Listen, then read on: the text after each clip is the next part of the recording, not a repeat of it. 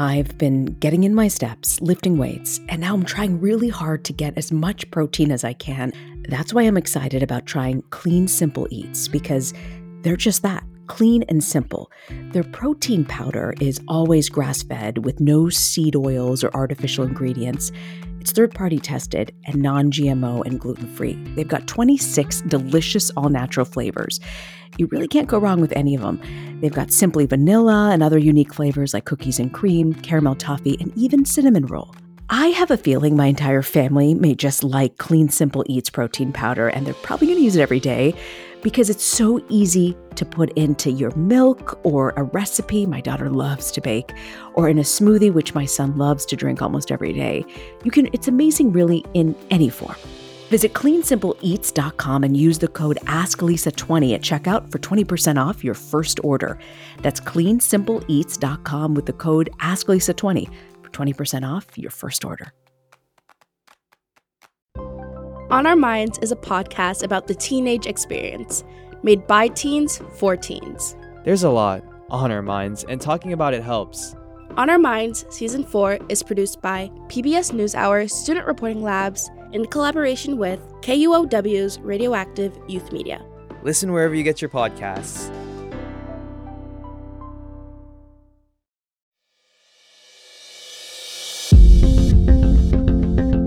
This is Ask Lisa, a podcast to help people understand the psychology of parenting, now in the midst of a pandemic. Psychologist Dr. Lisa Damour, author of 2 New York Times best-selling parenting books, takes your questions. And I'm co-host Rena Ninan, a journalist and mom of 2. Some of what we talk about comes from raising children ourselves.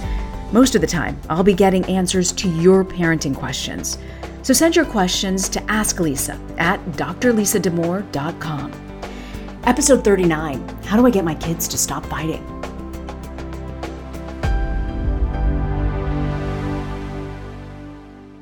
I like that despite the pandemic, there are some things that will continue. I can't say I like it, but sibling rivalries, issues with brothers and sisters and sisters and sisters, oh my gosh, it never ends. I know. It is very common in households that kids go at it with each other.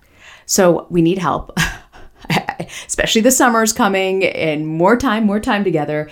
And we got this letter. It says, Dear Lisa, needless to say, I love your podcast and I've already learned so much about my kids and myself. Thank you. It's all been very helpful. I'm a single mom of 2 pre-teenage boys, 10 and 11, and a full-time self-employed photographer. They don't fight that much, but I find myself clueless on what to do when they do. They're together almost 24/7, and although they have their own rooms, it's getting electric. They have different personalities, and being so young, they don't understand each other and don't care about trying. They always feel it's unfair. I feel that it could escalate as they get older. Do you have any recommendations on how to manage sibling relationships in today's situation? Thank you. Man, I am hearing this so much, that in the pandemic especially, sibs have really gotten on each other's nerves a lot. Why do they fight so much? There's a lot of reasons. One is just boredom. They're bored. Yeah. And a lot of kids have been very bored in the pandemic. You've got 2 kids, right? I've got 2 kids. Like, don't you sometimes just watch them start something just for the heck of it? It's over nothing. Absolutely nothing. And it drives me bonkers. Like, why are you guys doing this? And at what point, Lisa, should I step in? Well, actually, that's a really important question, right? If they're bored, right? If they're just doing it because they're bored, I think we want to be careful about how we react to that. Because one of the rules that we've talked about plenty of times in the podcast is that kids like parenthood, they like us to pay attention. They like us to tune into what's going on. And so if they're bored and then they start something with their sibling and then we get into the mix, now it's gotten a lot more interesting, right? And it may not be altogether pleasant, but it's certainly not as boring as it was. So if it's boredom fighting, right? I really do think there's such a thing as boredom fighting. I've even joked with my own daughters. I'm like, you guys are doing fun fighting. This is your idea of a good time, right? And it is annoying. It is annoying. I will say to them, this is annoying. Go do it somewhere else. And it's my way of saying, I don't want to watch this. This is not entertaining to me. I'm also not going to pour my energy into it. So in that situation, if you just think like a kid was starting something just out of, looking for something to do, and you think that no one's going to get hurt, and you think that they can basically, hold their own if they need to, I think in that moment, and of course there's a million contexts and a million situations, so there's no one right rule. I think in that moment, actually saying like, take it elsewhere or knock it off, like, I don't want to watch this, is a pretty decent option. And do you find that works when you say that? Because in some instances, I feel like they go to the next room and will strangle each other, and then I have to intervene again, but just in another room. Exactly. Well, okay, so then the question is like, when do you have to step in? And like certainly strangulation would be absolutely a good time to step in. And I do think that's the dilemma as a parent of like, what am I supposed to do right now? Yeah. And so if you have the option of being like, knock it off or take it elsewhere, I would encourage that just out of the do not encourage it with your own attention quality. But if you feel like this could get ugly or it's gotten ugly and kids are laying hands on each other, that's, I think, a real bright line that should exist in families. Like you can't get physical. You can't go after each other with your hands or legs or whatever. If that happens, I think a parent needs to intervene. I think also that should be a very clearly established rule that, once somebody lays hands on somebody else, like all bets are off, I'm going to be involved and you're not going to like how this goes. If a kid is really, if it doesn't feel like a kid can hold their own, like if you feel like one of your kids is bullying the other kid, where, bullying for us is where the power differential isn't even, where, one kid has a lot of power and the other kid is unable to defend themselves, well, then you should step in. But these are all pretty, these are good guidelines. I think a lot of it is going to just depend on what's happening in the moment and where people are at, and whether it was a fun fight where, a kid wanted to start it, just for the heck of it, and you say, you guys, that's annoying, and then they're on to the next thing. Often they're on to the next thing. And the thing that's amazing to me often is then they're suddenly being really sweet with each other. I know. That's the thing that cracks me up about watching, at least my kids, is how interwoven the fighting and the playing together is. So tell me about the research. Why do they do it? I mean, I get what you're saying about boredom fighting, but like, why do they come at each other like this? One thing we have to think about that explains a lot of it is they irritate each other. And they irritate each other because they're roommates. You know how like you had an irritating roommate in college sometimes or whatever? Like living with somebody is irritating. And, sometimes when kids fight, it's because one kid was using the bathroom and the other kid busted in without knocking. Like, that's annoying. So the busting in without knocking, like, that doesn't look like, fighting, but it causes fighting. And part of what happens is they are not as gracious as we might be with a roommate. And they're not as gracious as we might be with a roommate because they're siblings. And so part of it is just the combination of the realities of living with someone who doesn't always extend full courtesy, right? And the realities of that someone being a sibling where you can have a pretty unfiltered reaction to their annoyances. You told us about when you should step in and intervene. When should a parent step back? Can I tell you that's even hard? It's hard to step back. It just drives me nuts not intervening. Yeah, I think parents should step back more than they think they should. I think, as a parent, our default can be like, you guys knock it off, or, okay, what happened? Tell me what happened. And then you're, legislating the whole thing. You're trying to figure it all out. What we really do believe most of the time, if you can do it, and again, so many variables involved, but if you can do it, most of the time, if you feel like the kids have an even chance of being able to defend themselves or being able to sort it out, most of the time, it is probably best for everyone if the parent says, look, you guys are having a hard time with each other. You are going at it. I'm going to trust you to work this out. And what it does is it puts the pressure on them to try to resolve the conflict. If we're jumping in every time, then the work is divided, right? They start the fight. We figure out how to finish and resolve the fight.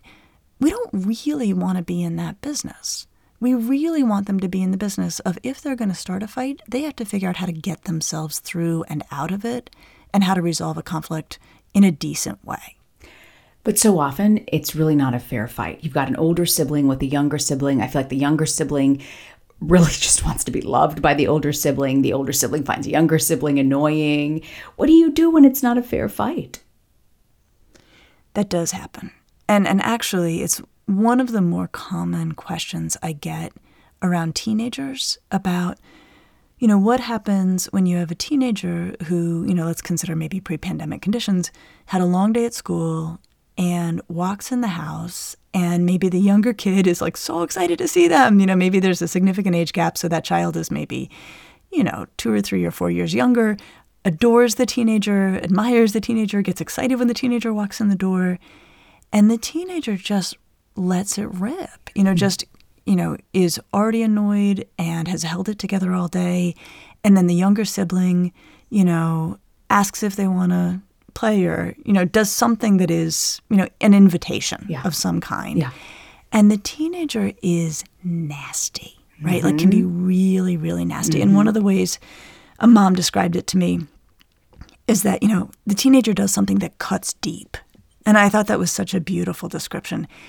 And so then the teenager has thrown their weight around, hurt a younger sib who really, really did not have it coming. Like, whatever the overture was, it was a well-meaning overture from the side of the sibling. And then the parent who watches this is in a terrible position because they're usually really mad at the teenager for just, letting fly on the little kid. And the little kid is really hurt, like did not have it coming and is really hurt. Okay, so in that case, I do think, it's not a fair fight. You probably should step in. So what would it look like to do that?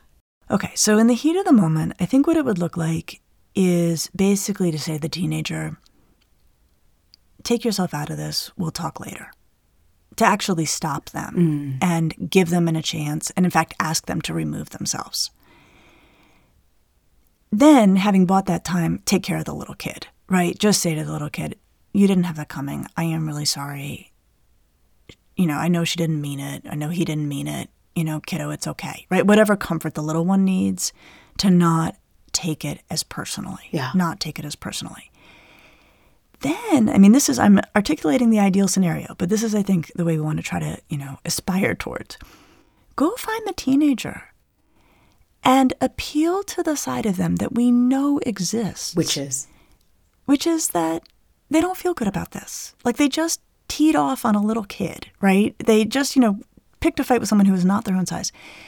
And we have to assume that there's a part of them that really is not okay with that.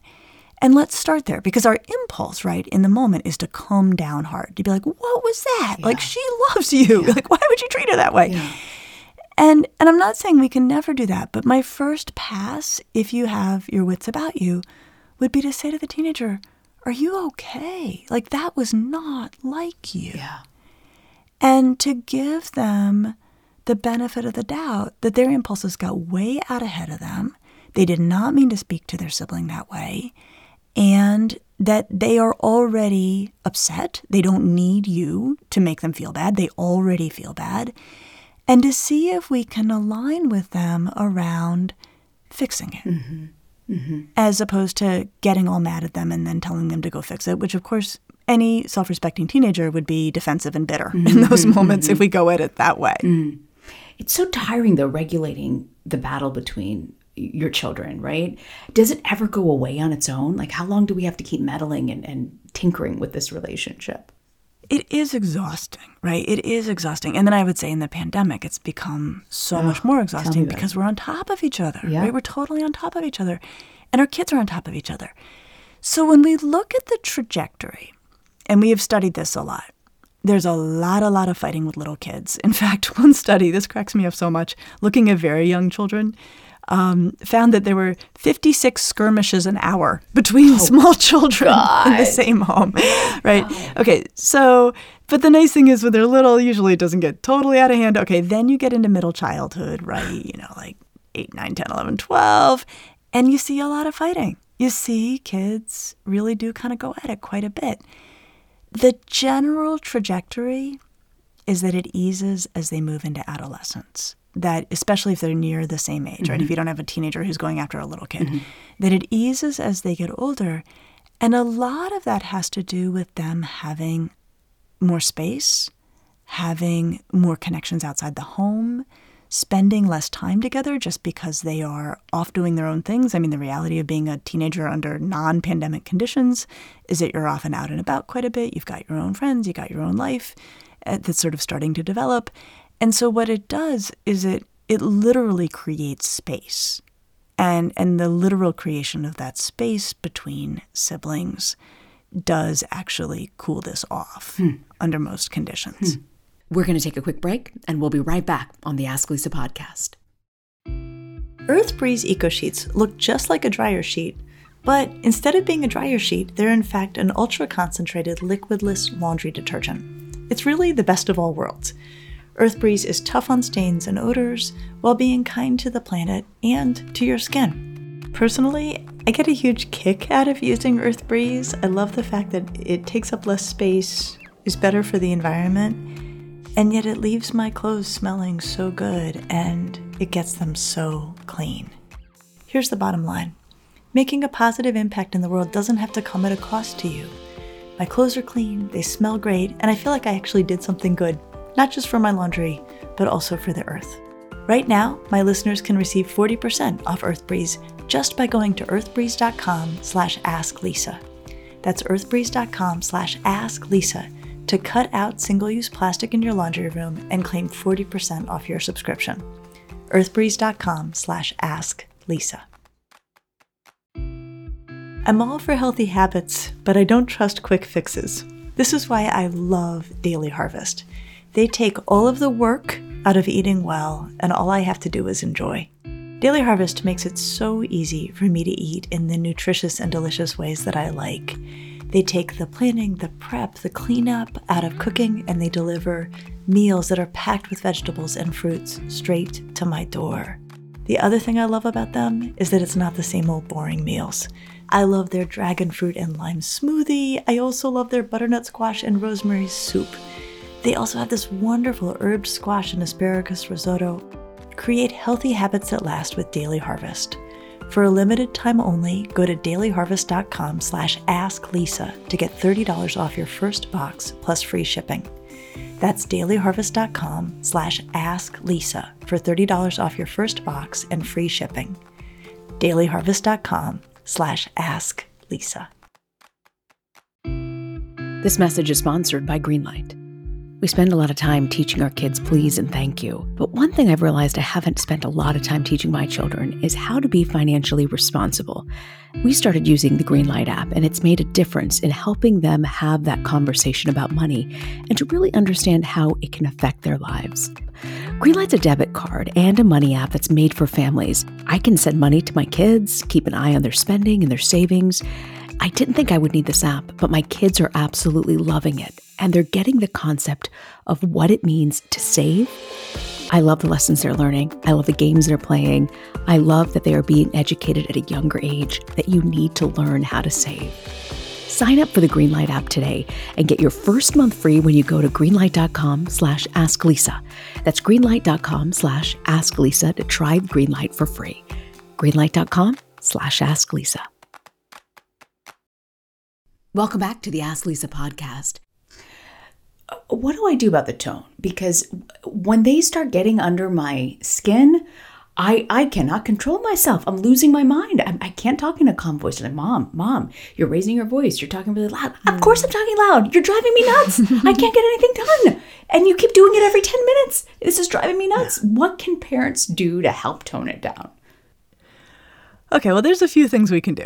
One is, interestingly, this is not going to come as a surprise. When we look at the research, parents who go at it with each other in an unpleasant way have kids who fight more.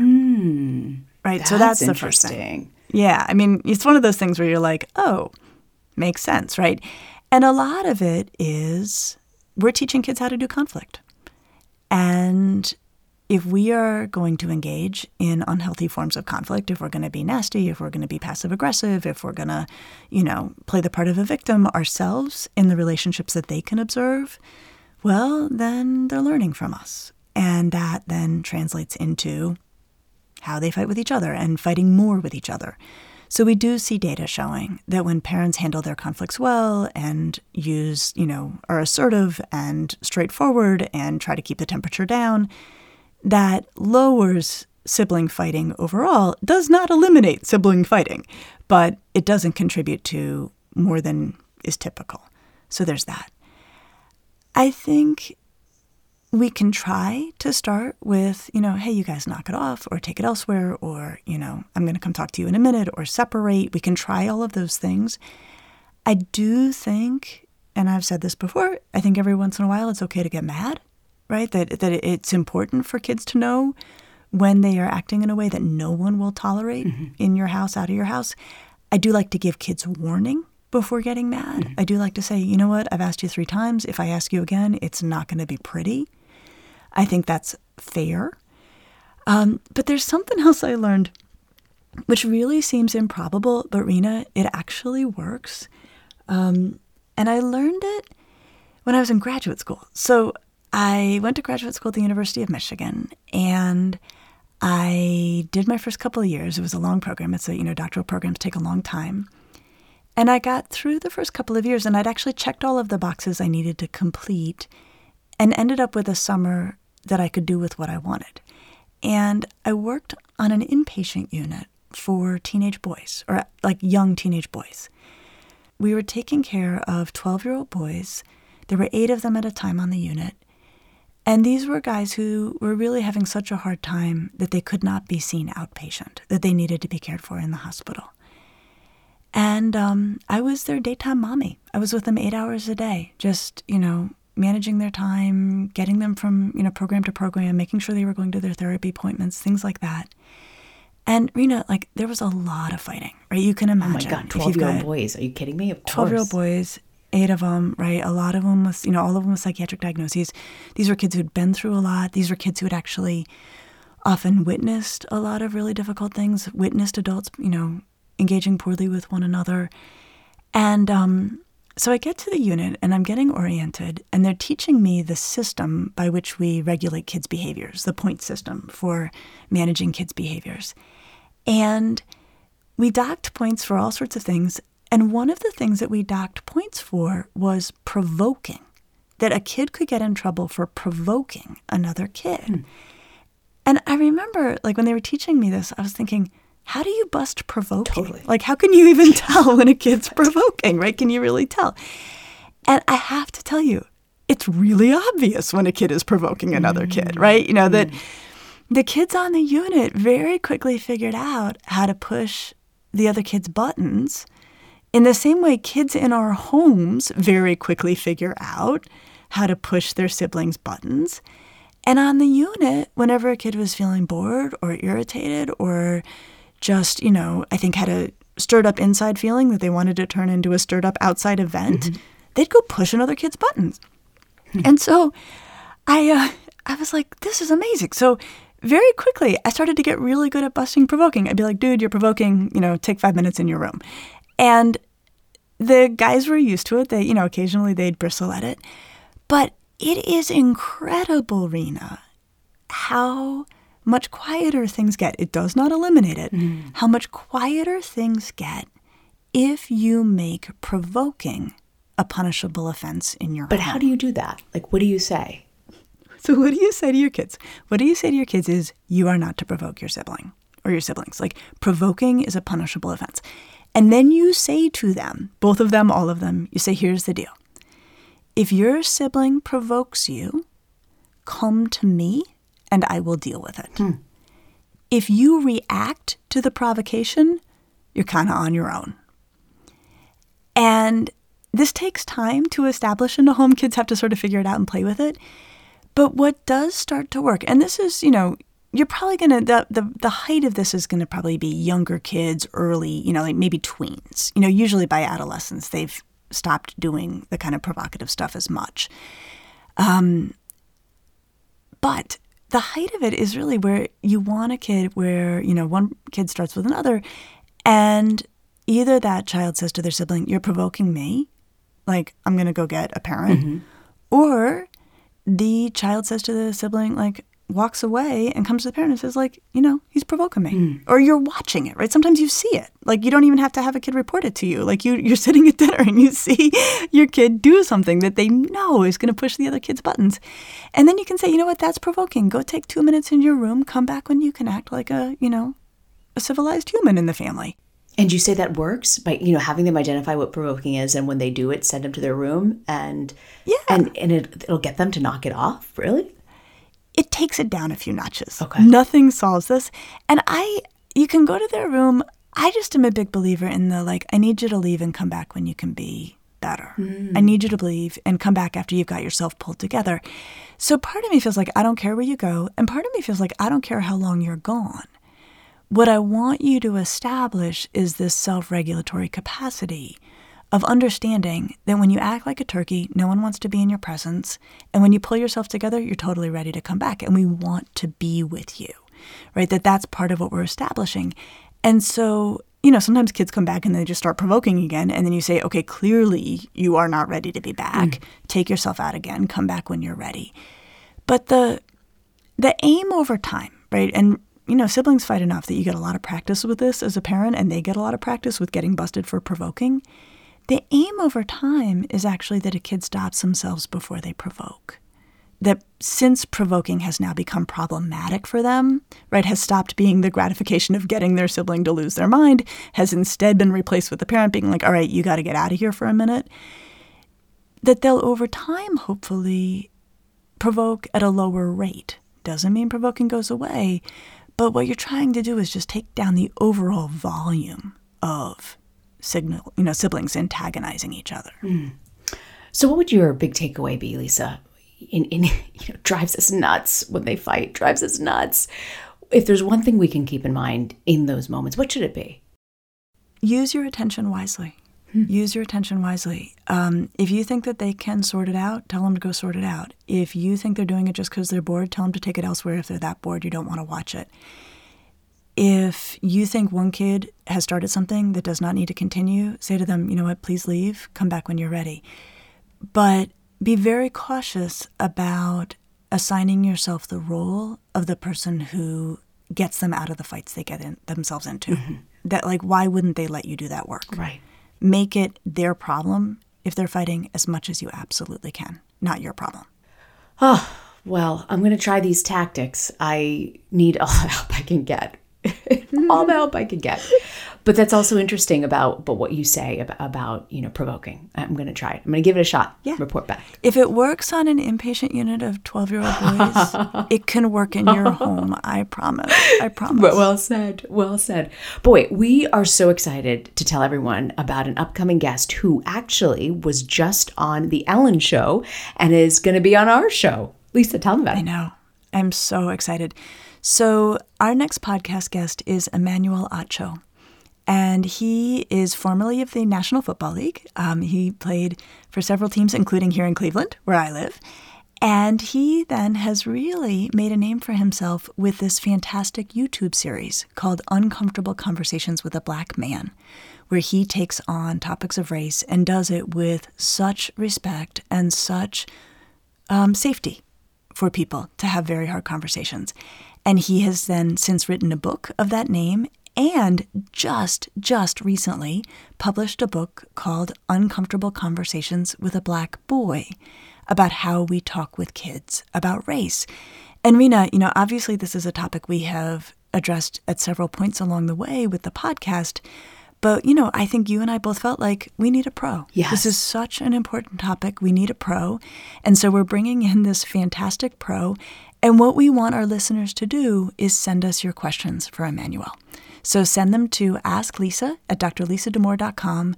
What questions do you have for Mr. Acho about how to talk with your kids about race?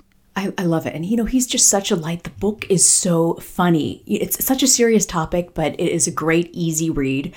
I read it by the pool recently and just could not put it down. He has a great story. So please send us your questions, whatever you want to ask. It's a great opportunity. All right. And Rena, I think you've got 4 children everywhere for us today. I do. I don't know if you guys have been following closely what's happening in India and how the country is completely unraveled because of COVID. Hospital beds are hard to find. Oxygen tanks are even harder. So we're going to highlight GiveIndia.org. They are sort of a bridge between individuals like us and NGOs. They help take money from individuals to then push towards the right NGOs to help fund. And it's all transparent. You'll get an email saying where your money's going to and a receipt back as well for your taxes. And they're very eager to help what is a catastrophe that is beyond just government help, that really needs individual help. And I also want to plug the South Asian Journalists Association, SAJA.org, if you want to learn more about what's happening in South Asia and particularly in India. Check out their website because they're just a great resource. And one thing you've always said that for children everywhere, that giving back, especially with a heart of gratitude, makes a difference. And the fact that we're living in a country where if you want a vaccine, you can get a vaccine is such a privilege. And it just made me realize that as we're watching the coverage in India over the past few weeks. Yeah, no, it's been painful. And I think of you and do you have family who are there? We do. In fact, my father's college roommate's son, 42, died of COVID in the hospital. Oh, I'm so sorry. I'm so sorry, Rena. Story after story like that. So if you have a little bit of money and you want to give, consider going to www.giveindia.org. So Lisa, what do you have for us for Parenting to Go? For Parenting to Go today, I want us to remember that one of the tools in our parenting tool belt can be having a sense of humor. And I am thinking about one time when I was on the van with these 12-year-old boys from the inpatient unit. One kid started something that was just unbelievably dumb with another kid. And it was just like, it was truly boredom. And I was sort of in a good spot that day, or had like a lot of energy. And so I looked at the kid, and then I turned around and looked at the guy driving the van who was a friend of mine. And I jokingly started with him something as dumb as what that kid had just done. I don't even remember what it was, but I was just like, I basically was playing with the kid. I'm just being like, let me show you what you just did. And the guy who was driving the van knew me well, played along right away. And it completely diffused the moment. The kids thought it was funny. I thought it was funny. And I did not have to come down on him. I did not have to bust him for provoking. In that moment, I had the energy to use humor to appeal to the better side of this kid, give him a little mirror about what he had just done, and we moved past it. So what I would say as a parent, we get into tight spots all the time as parents. If you have a good, gentle, playful, non-sarcastic sense of humor, and you're feeling a bit in a jam, see if you can make it funny. See if you can make it sweet. See if you can make it tender and kind of amusing. And that can be a pretty short path out of a rough moment and into a better place. It's the opposite of what I would think to do in the moment because they drive you nuts. They drive you nuts. They do. It's a good tactic. I'm going to try it. It's a good tactic. So I'll see you next week. I'll see you next week.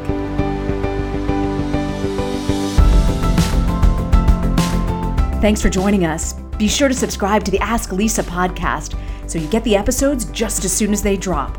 And send us your questions to asklisa@drlisadamore.com.